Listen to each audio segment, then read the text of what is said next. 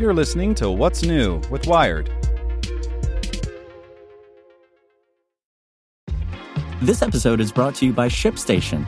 You know, some things take a lot of work, like sending little robots to far-off distant planets. And just as that's challenging, so too is running a successful e-commerce business, especially when there's so much to do. So I want to introduce you all to ShipStation. Now, I love using ShipStation because of its easy-to-use dashboard, which makes managing orders and printing labels a breeze and super smooth. Oh, and the customer service is just out of this world. It's exactly what you need to help grow your business. Sign up for your free 60-day trial at shipstation.com/technews. That's shipstation.com/technews. This podcast is supported by Tools and Weapons, the podcast hosted by Microsoft Vice Chair and President Brad Smith. Each episode features insight you won't find anywhere else from the center of the conversation surrounding emerging technologies like AI.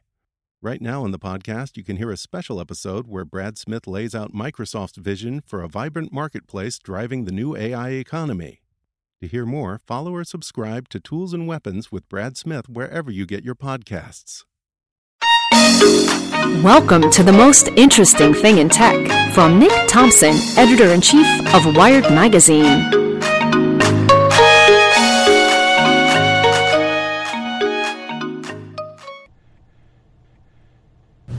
Hello, it's Monday afternoon, downtown New York City, where the sun is setting over the Hudson and bouncing nicely off the Goldman Sachs building. So, the most interesting thing in tech today is definitely Huawei. There's a lot of news. For background, Huawei is the giant Chinese telecommunications equipment manufacturer. They're making 5G technology all over the world. They're a pretty important company, and they're locked in a pretty nasty fight with the U.S. government, which says, A, they've implanted spyware, and B, that they circumvented sanctions on Iran. So, lots of tension between the United States and China. Proxy fight is between the U.S. government and Huawei. So, at least 4 things have just happened. 1, Huawei has begun a campaign to try to sway U.S. public opinion. They're buying ads in newspapers, they're making friendly with journalists, they're trying to get Americans to see their side of the story, and not to just be this nameless, evil, creepy Chinese tech company. It's probably a smart move. Secondly, there's an op-ed in Wired, written by a lawyer connected to Huawei, arguing that Chinese law could not have compelled the company to give a backdoor to the government, which is one of the things the U.S. government has claimed against Huawei. There's also the news story countering that, saying, actually, other people believe it is still possible that the Chinese government could have mandated that. Third thing, this is a big one. It's reported in the New York Times, Huawei is going to sue the U.S. government for an order that no federal agency can buy telecommunications equipment from Huawei. According to Huawei's legal argument, this is a bill of attainder, a bill specifically targeting one entity, which is not something you're allowed to do in the U.S. Constitution.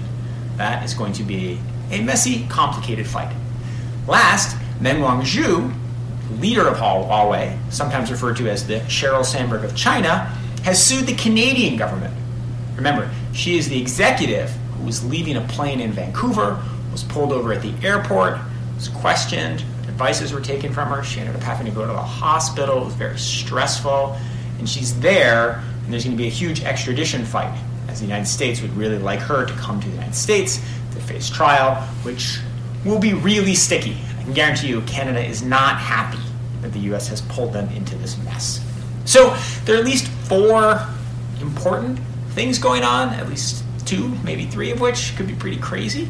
So what this means is that the Huawei fight with the United States government, which is a tricky one, and I have really conflicted feelings on, both because it does seem Huawei did some things you don't want them to do, but also because I really want the tech sector of the U.S. and the tech sector of China to work together. And also, if Huawei makes the best telecommunications equipment or the cheapest, you'd want the U.S. government to be able to buy it and use it. So it's a really, really tricky fight, which I have lots of mixed opinions, and it's only going to get more intense and more interesting. So it will almost certainly be the most interesting thing in tech, many more times in the course of the year, and I'll see you tomorrow. Hope you enjoyed this spoken edition of Wired News, and if you'd like more, search for Wired Science and Wired Business. Want to learn how you can make smarter decisions with your money? Well, I've got the podcast for you. I'm Sean Piles, and I host NerdWallet's Smart Money Podcast. Our show features our team of nerds, personal finance experts in credit cards, banking, investing, and more.